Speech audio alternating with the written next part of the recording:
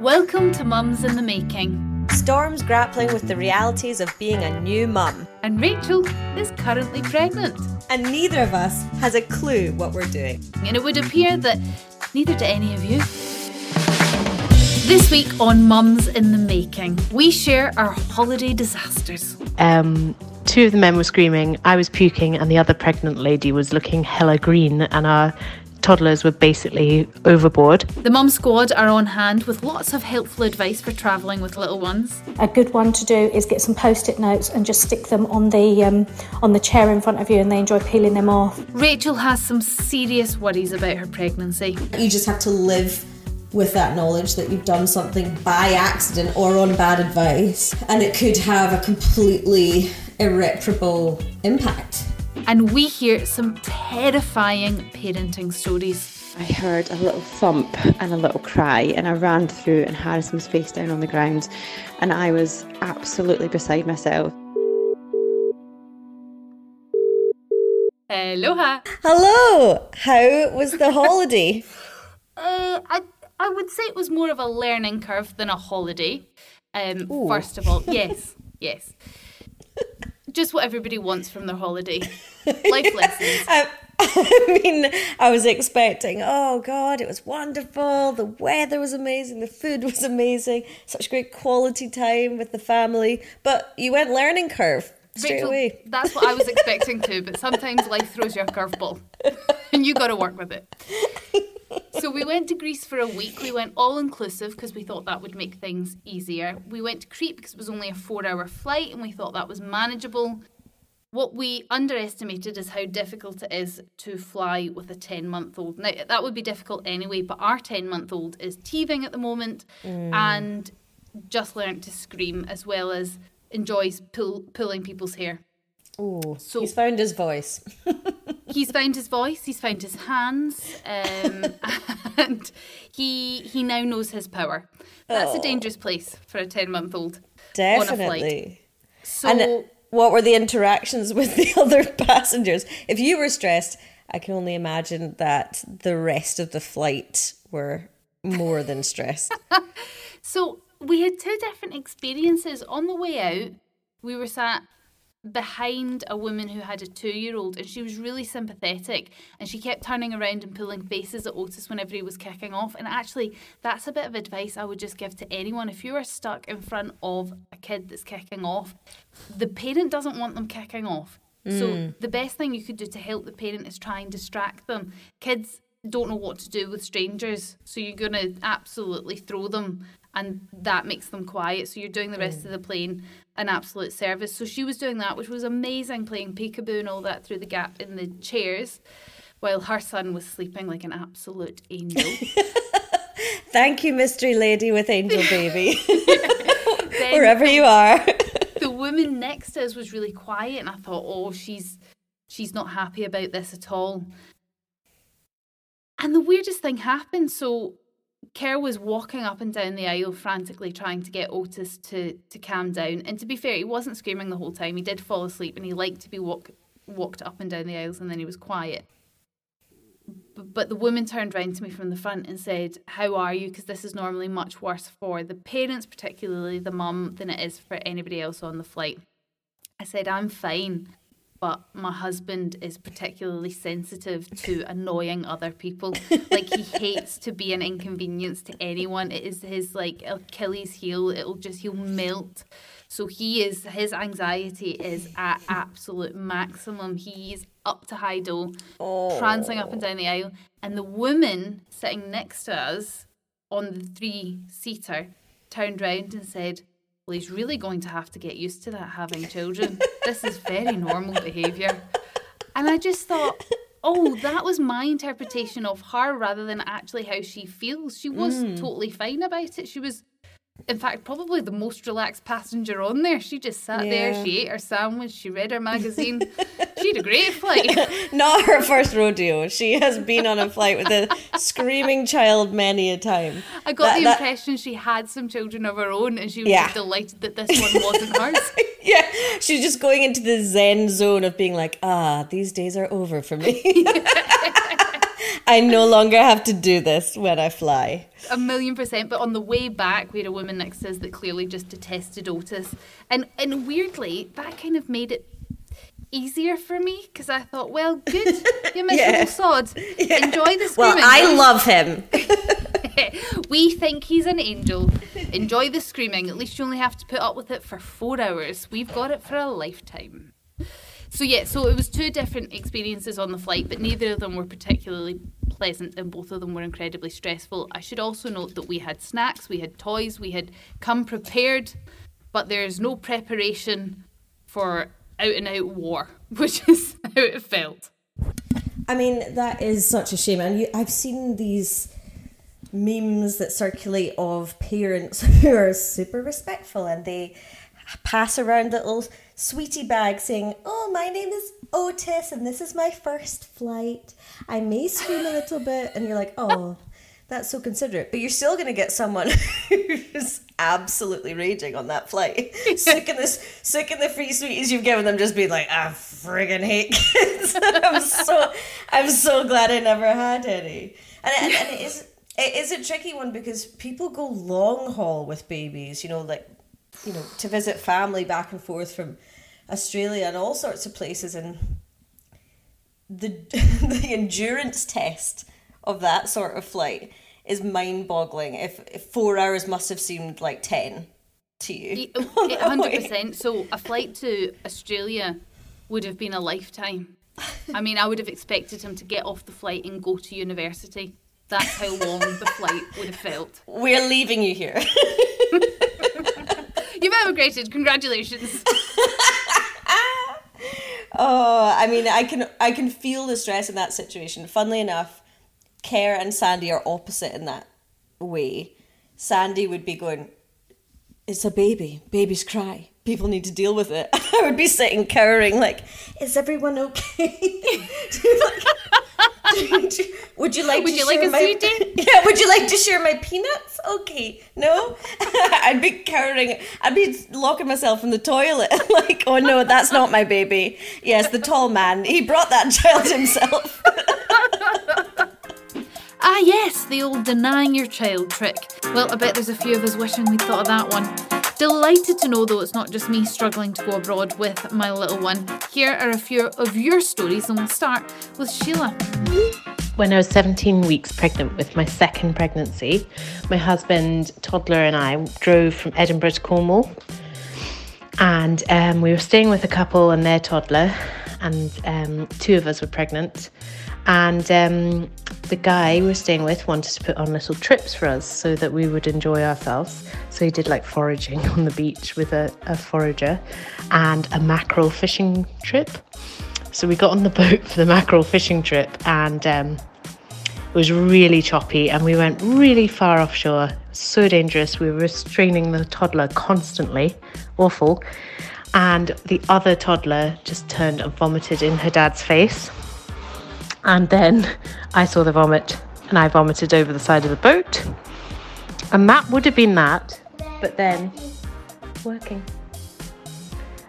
That would have been that, but then my vomit floated, and a seagull landed on it and started eating it, which made me vomit again, which is just so feral. And the third couple that were there, our friend, the male, was very scared of birds, and he started screaming.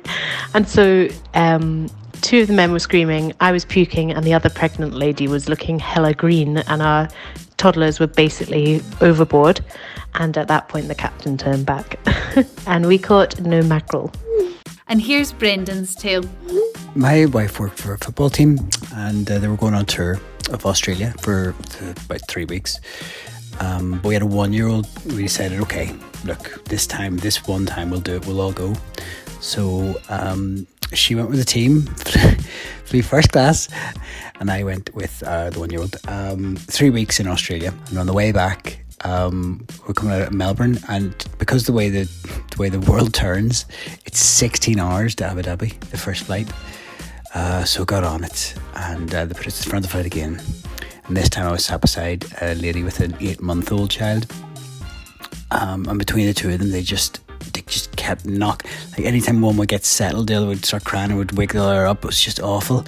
So I took a view and said, okay, right, I can make her sleep with the baby Bjorn. So I stood up with her, rocked her in the baby Bjorn, and I stood for the, like, oh God, it must have been like all the things considered, about 10 hours in that flight, and it broke me.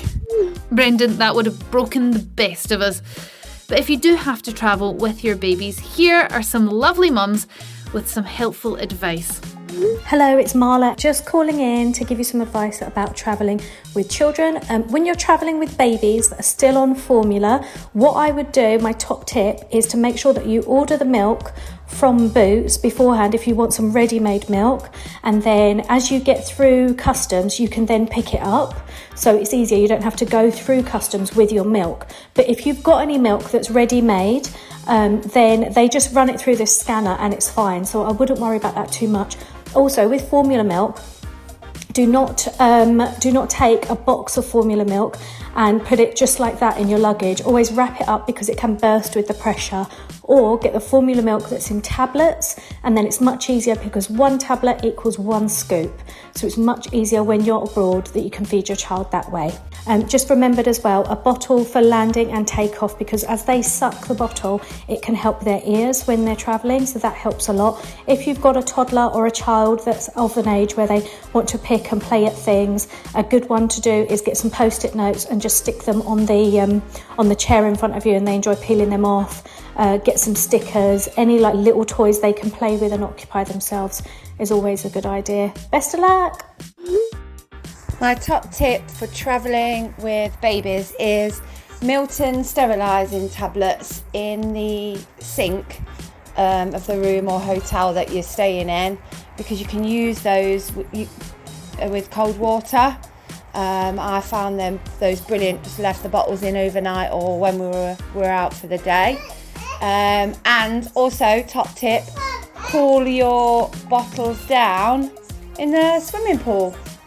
That works a treat. Hi, I'm Fahima Mohammed and I have 2 boys. So I would say, apart from the essential things that people think about, which may come in handy, would be sort of photocopies of any prescription with a baby medical kit, extra sort of zip bags for any soiled or wet clothes or nappies that you may be having to experience on a long sort of journey, a flashlight, because if you're going to change them in the night when all the lights are off, especially on the plane, and even baby proofing your own phone so that they would, usually even if they're under 2, will be using your phone as a sort of a gadget to play with. So that's also quite essential. And people don't think that when they're going to the other side that the other accommodation may not be baby proof. So certain things, especially if they're crawling and just toddlers starting to walk, that could also be very handy as well. So the travelling was interesting, and then we went all-inclusive because I thought, well, there'll be someone there to do everything for us. There is restaurants literally at our front door. The pool is outside our room, so everything is just at arm's length, which is what you need when you've got a tiny one with you. What I didn't really think about was the fact that in an all-inclusive, you tend to have to go for your meals to restaurants. So that's breakfast, lunch and dinner, sitting with your family, however that is made up, and eating a meal together. Now, ordinarily, that sounds lovely. Yeah, that's the reason for many people's holidays. Not when you have a psychopathic 10-month-old with you. No, nobody likes that. Least of all the parents. Just people wearing their souvlaki across the restaurant, just splattered with delicious Greek food. 1,000,000%. I swear they were turning around just checking we hadn't given them a slingshot. So everyone in the restaurant at that point is baby-led weaning, whether they like it or not. So there was food everywhere. Then we got out Miss Rachel. Now, Miss Rachel is someone that you will become acquainted with once the baby comes along, and you will say to yourself, no, I'm not going to be the kind of mother that puts an iPad in front of my child. That's not going to be me. And even as I say this, I know you're thinking, this is funny, but it really isn't going to be me. I'm going to do it another way. No, Well, I mean, you won't. You won't. It's funny because I'm already saying that, and I already know that I will be that parent. so the iPod was coming out. Okay. The iPod was coming out. But that was only making him worse because he wanted to touch Miss Rachel in the iPod. And so he was touching her and then she was disappearing and that was making him scream. Anyway, we could clear out a restaurant. I'm actually going to send you now a video so you can watch and really witness firsthand what we were experiencing while we were away. This was Otis during dinner time, most dinner times. Here you go. Enjoy this OT goodness. And I want to make clear for the listeners that Storm's referring to an iPad rather than an iPod, which is a naughty's piece of equipment. She doesn't just have a turbocharged retro piece of audio gear. It is an actual up-to-date iPad. How much have I just shown my age there? So I was sitting with my Nano. My Walkman. It's really handy. Mobile. No. Oh wow, he's frantic, you can tell. Kara's just looking at him like, when will this stop? Sorry, there's absolutely no one left in that restaurant, and his screams, the thing is, the expression on his face, obviously the screaming is annoying. I mean, I love your son, but if you were sitting in that restaurant, you would be annoyed, and as a parent I can understand why you'd be annoyed. But when you watch the video, you can see the blind frustration with every squeal, and whether that's coming from pain from teething or just not having a friggin' clue what is going on, which is probable as well in a different country and things, out of his routine. And there's a look that comes over his face that's like... Demonic? What's happening? Yes, it's slightly demonic. Were there any Grecian exorcists available? They all left the restaurant too. They heard it and they were like, nope. Even that's too big a job. And it turns out that screaming is quite natural. But if you are, like me, a horrified mum facing the same fate at the moment, don't fear, because Dr. Sarah Mundy is on hand to explain why. Your question was about babies screaming to get what they want, and particularly when they don't get what they want, and whether this was normal. Absolutely, and I think it happens for babies, children, and sometimes adults. It's interesting really how we cry when we're upset about something, but we are more likely to be frustrated or screamy or shouty when we don't get what we want, and this is something I still do today. Maybe not high-pitched screams, but more of a grunt or a shout, or as I'm able to, express in words what I want. But one of the reasons babies and toddlers don't use those words is because they don't have them, or perhaps they haven't quite worked out how to express in another way that they would like something. More driven by their feelings than their thoughts. So as we get older, we learn to express things in different ways, and therefore the screaming is more likely to subside. But yes, absolutely normal, even if it's highly annoying. I hope that makes sense. That said, there was some beautiful moments. We were swimming with him, and he was, diving into the water, and Ker's been doing swim class with him. So they were practicing little routines that they had from there, and it was just absolutely gorgeous. And sitting on the sun lounger with him, and playing with like these little floaty ball things that he's got, and all of those moments were just gorgeous, and I will remember them forever. Just talking about sun loungers, there was an incident. Oh. Yeah, and I've actually debated for a week whether to share this with you because it is my lowest ebb in parenting. So Ken and I went down by the pool. We'd set 2 sun lounges up together because then Otis can sit in the middle of them. They had these lovely big cushions on them. Otis can sit in the middle of them and we can sit either side and he's safe. Perfect. So we get the sun lounges. Kerr pushes them together. We put the towels over the top. Kerr then goes to get us some water. While Kerr's away, it's all inclusive, right? So the queues are huge. So he's away for a while. I'm sitting on the side of the sun lounger. Otis is in the middle. I realise we don't have any toys. He's getting a bit fussy. So I turn around to the side of the sun lounger, and just a step away is where our bag is. So I step to get the toy, lean down to get the toy. As I lean down, gone. He had lunged after me, the only time he'd lunged for me the whole holiday, and had fallen off the sun lounger. Oh, onto what? To concrete. Eee, the least good thing to land on. So everything in my body sort of went into, I don't know, survival mode. I scooped him up. I just held him as close as I could. I didn't know what to do. I was kind of scared to look at him in case there was a big gash in his face. And I thought, how could I be so stupid? And then I'm looking at the sun lounger thinking, how did you move so fast? So that's when I realised Otis has two speeds. He has a normal sort of speed that he uses when I'm looking at him. And then he has absolutely rapid when I blink too long or turn away for a second. So he's lunged, he's fallen, he's now crying unconsolably. We're at the pool so everybody can look on, but because of the way that we had the buggy and where the umbrella was, you couldn't really see what had happened. So all they heard was this God almighty scream from my son, me then holding him.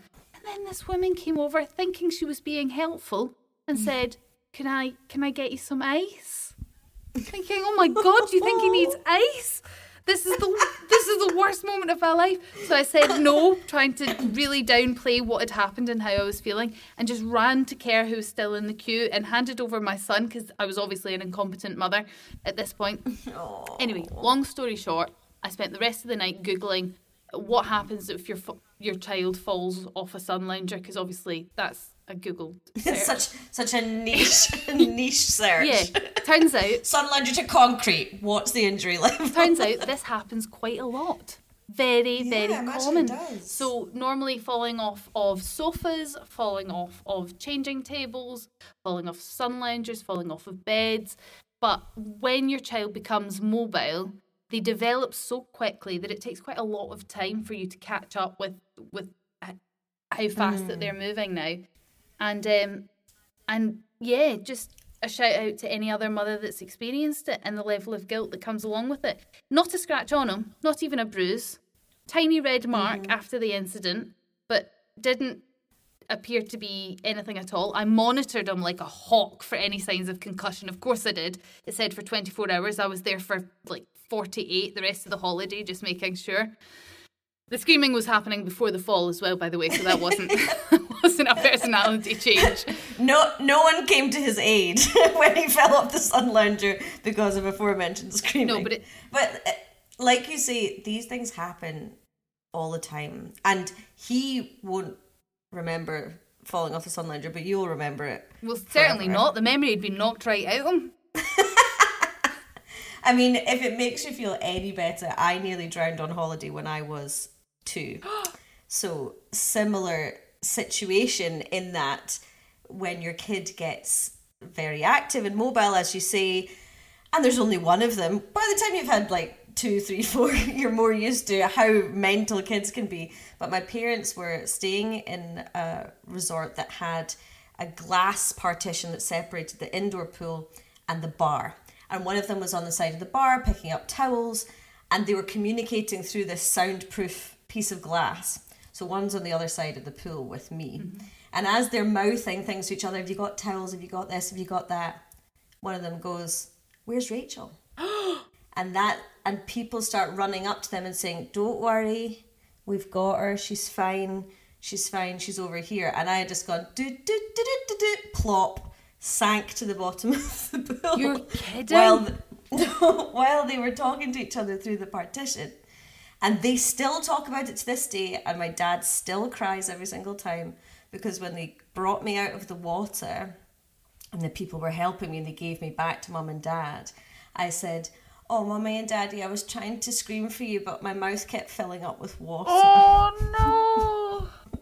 And like apparently they both looked at each other and just burst into tears, because these things, whatever it is, however minor, the sun lounger or a kid wandering off in a public place or sinking to the bottom of a swimming pool, it always happens in that 3 seconds where you turn your head and say something to someone, or you click the kettle on, or whatever it is. And it happens to every single parent. That doesn't make you feel any less guilty, but I feel like over time, the more of these things happen, the more you realise it's not anything to do with your parenting, and it's just parenting. These things happen. Yeah, and I think actually just listening to your story as well, I am quite glad in a way. This sounds really extreme, but he fell off the sun lounger onto concrete. Hellish experience, not something any parent would wish for, but it happened. It scared the living shit out of me. I realised how unpredictable he was. He came out it completely unscathed, but now I have it in my mind that you just cannot lose focus of where that child is. Just a hand on the arm, hand on the leg, whatever it is, you need some sort of contact with that child. So, but yeah, I just thought I'd share that with you because we're doing a podcast about becoming a mum, and this is just something that a lot of people experience. And just to prove that point, here is Kirsty with her story. Hey, I hope you're good. It was just a little one to pass on my Harrison story of when he was 4 days old. So when our little boy Harrison was 4 days old, we had him home from the hospital, not very long obviously, and I was breastfeeding him and looked down and he was all covered in blood. I was having a bit of trouble breastfeeding, and when I was feeding, my nipples were starting to bleed. So it was 4 o'clock in the morning, so it was pretty dark, and I unlatched him, put him on the bed and said to my husband, Harrison's there, can you wake up? And I thought I'd woke him up, but as I was in the bathroom, I heard a little thump and a little cry, and I ran through and Harrison was face down on the ground, and I was absolutely beside myself. So we rushed him to A&E, told the staff that he'd rolled off the bed, which we didn't realise obviously at the time. Looking back, a 4-day-old baby can't roll, so we naturally went through the safeguarding process, and it transpired that actually Dave hadn't really woke up, and he'd pulled the duvet cover and rolled little Harrison off onto the carpet. Thankfully he was fine. We were both hugely sleep deprived. I think anyone as a first time parent with a 4-day-old will understand. But yeah, and it was Mother's Day, so that was my first Mother's Day. Mother's Day I'll never forget. Mother's Day that always makes us laugh going forward as well, to look back on. My son fell off my bed when he was about 8 weeks old. I didn't realise he could sit up basically by then. So I put him on the bed on like a cushion, a feeding cushion, went into the bathroom and then walked back in. And I just watched him lift his head and sort of just turn and then just fell onto the floor. But it was crazy how he was absolutely fine. And he missed the bedside table. He held his head quite well. He was absolutely fine. I was screaming, crying. Rang my sister as I always do. And she said, it happens. Everybody I know that has a baby, either they fall off the bed, fall off the sofa. Somebody I knew fell down the stairs with the baby in her arms. Susie did get cut off there, but hopefully all of those babies are absolutely fine too. Okay, I'm hoping we can now just let go of that guilt and get on with the podcast. How's things with you? How's the carpal tunnel? It's sore. It's been a bit sore, but I remain upbeat. I feel like I'm just powering through now. Although I did have my own guilt in the last couple of weeks, because I feel like no matter how much I feel like I'm making a huge effort to be a good vessel for the fetus, be a good pregnant person, by avoiding drinking too much caffeine and obviously avoiding drinking and smoking and these things, I have accidentally slipped up or made mistakes, which I now am stewing over. And I don't know whether to call it an oops or an oh shit, what do I do now moment. But I went to a really great event recently and it was fantastic. I had a wonderful day. but there was some juice there that I had, and I didn't ask if it was pregnancy safe, and it turns out it had loads of caffeine in it. I was really ill for 12 hours. And that was an innocent mistake, but Sandy was obviously like, well, you need to check everything. We check everything that we eat at home. So why wouldn't you check? Why would you drink it? What if it had alcohol in it or whatever? Well, that's difficult, isn't it? Because you would be able to taste if it had alcohol in it, or you would be highly suspicious. But caffeine doesn't really get labelled. Yeah, and also I'm hypersensitive to most things during pregnancy, as we know. The baby hates everything. So part of me, I feel like I felt, something's obviously disagreed with me, was my first initial thought. And then when he said, did you check it was safe? And I Googled it and it said, not suitable. I was like, shit. Like, what are the chances that a jug of juice is going to have something in it that's bad for you? And then, so that was one strike. And then, Rachel. yeah, I know. And then 2 weeks later, I'm still proving I'm a good vessel. Like, I'm trying so hard. Yes, I'll take double the iron tablets. And then I went into a pharmacy and I said, do you have anything for this carpal tunnel? It's really bothering me. I have it in pregnancy. And they said, well, heat helps. I said, okay, what about deep heat? Or they recommended deep heat at the pharmacy. And I said, okay, great. Is it pregnancy safe? Yes. I looked at the box and it said, consult your doctor. And I said, it says here, consult your doctor. Are you sure it's pregnancy safe? And the girl said, yeah, I'll double check with the pharmacist. Went through, came back, said, yeah, it'll be totally fine. Slathering on that deep heat later on, I'm like, yes, let it sting. And it really helped with the symptoms. So slathering on your arm? On my arm, yeah. All over the arm. So Sandy's rubbing it in and I'm like, yes, this is great. It, burns my arm and I'm thinking this is fantastic. The pain is relieved. And then I went to put it on again last night, and for whatever reason, I think he looked at he had a bottle and it said it wasn't pregnancy safe. And I said, oh, well, the pharmacist said the stuff that she sold me was fine. And then we Googled it and it's like, do not use. Like, all over the internet, all over, like, not even just like WebMD or these sort of, surplus to requirement sites, but on NHS and everything, it said, do not use deep heat when pregnant. It can cause fetal abnormalities. And I was like, it's done now.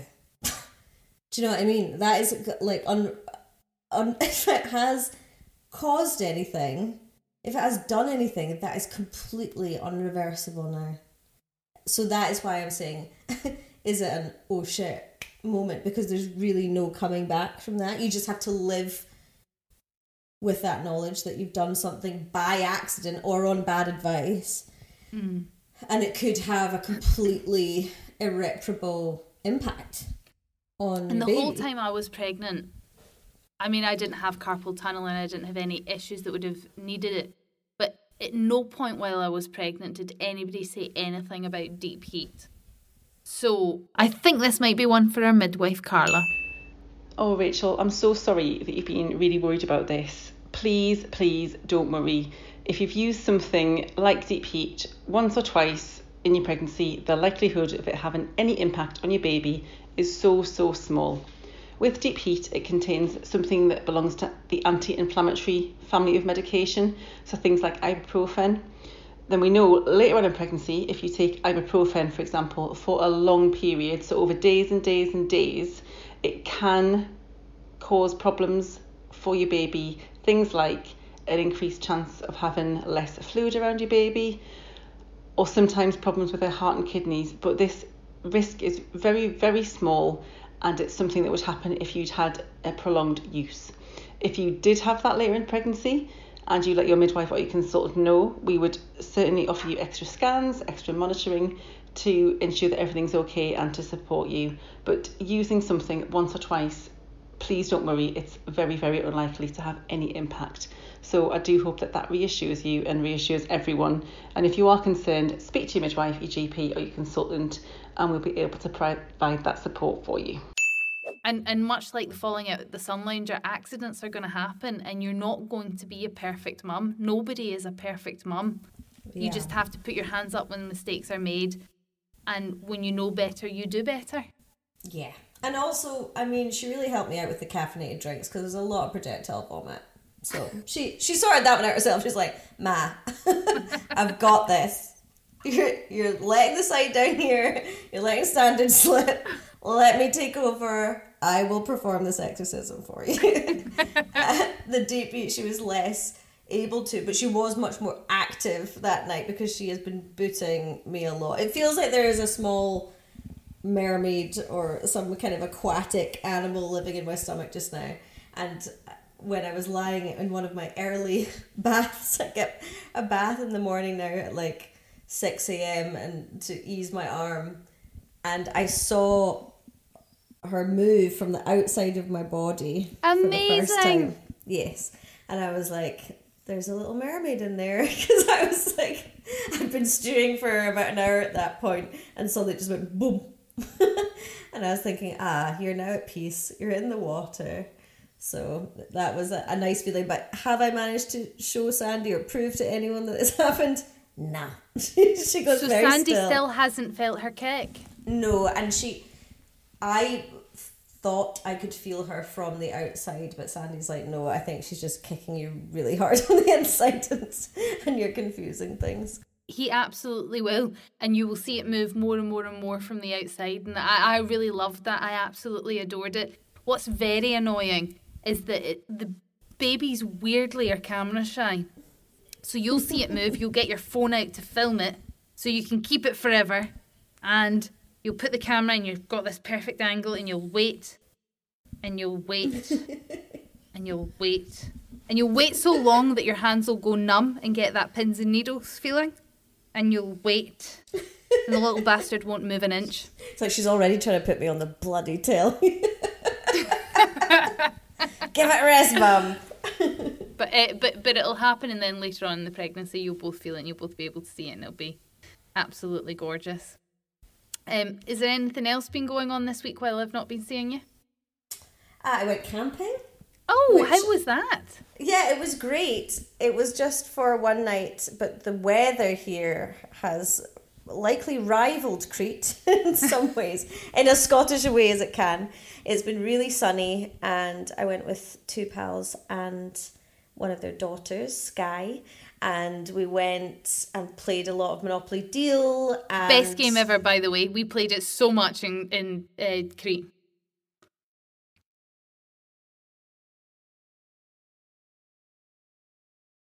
Wandered about, and obviously I was asleep by 9:30, but I still felt like I was on some form of holiday. My eyes were sort of drooping as the girls were still chatting, and I was like, stay awake for as long as possible. But I managed through the night. It was quite chilly overnight, but actually, yeah. When you said you went camping, I was like, was pregnancy and carpal tunnel just not enough to deal with? Well, you actually decided to deal with the Scottish elements too. The weird thing is that for that whole day and the whole trip, I kind of forgot that I was pregnant for a while, because we had to carry loads of stuff, and we had to set up, and we were being very active all the time. We were constantly doing something. And then I slept on a rapidly sinking inflatable air mattress, which I think actually was quite good for the carpal tunnel because I wasn't lying directly on my arm. So it was just lovely to have a breakaway and have a day where my world wasn't surrounding around work and whether I was feeling well enough to go to work. It was just nice to have a day in the sun. Oh, that sounds lovely. I mean, it doesn't make me want to go camping at all. Just I'm sure it was lovely for you. I'm glad you had a great time. I mean, Sandy was micromanaging my packing, as you can imagine. So he was like, you'll need this. This is a special towel, and this and this and this. And I'm like, okay. He's like, in this compartment, you can unlock this and then use it as a side bag. And I'm like, my brain is exploding. I don't understand this. And then as he was dropping me off with like laden now with all of this stuff in this magic bag he's given me, I was like, oh, maybe we could go camping one day. It's like, nope, hate it. We're not do it. Only do it at festivals. I was like, but you're so good at it. It's like, don't care. It's my idea of hell. Sandy and I are the same person.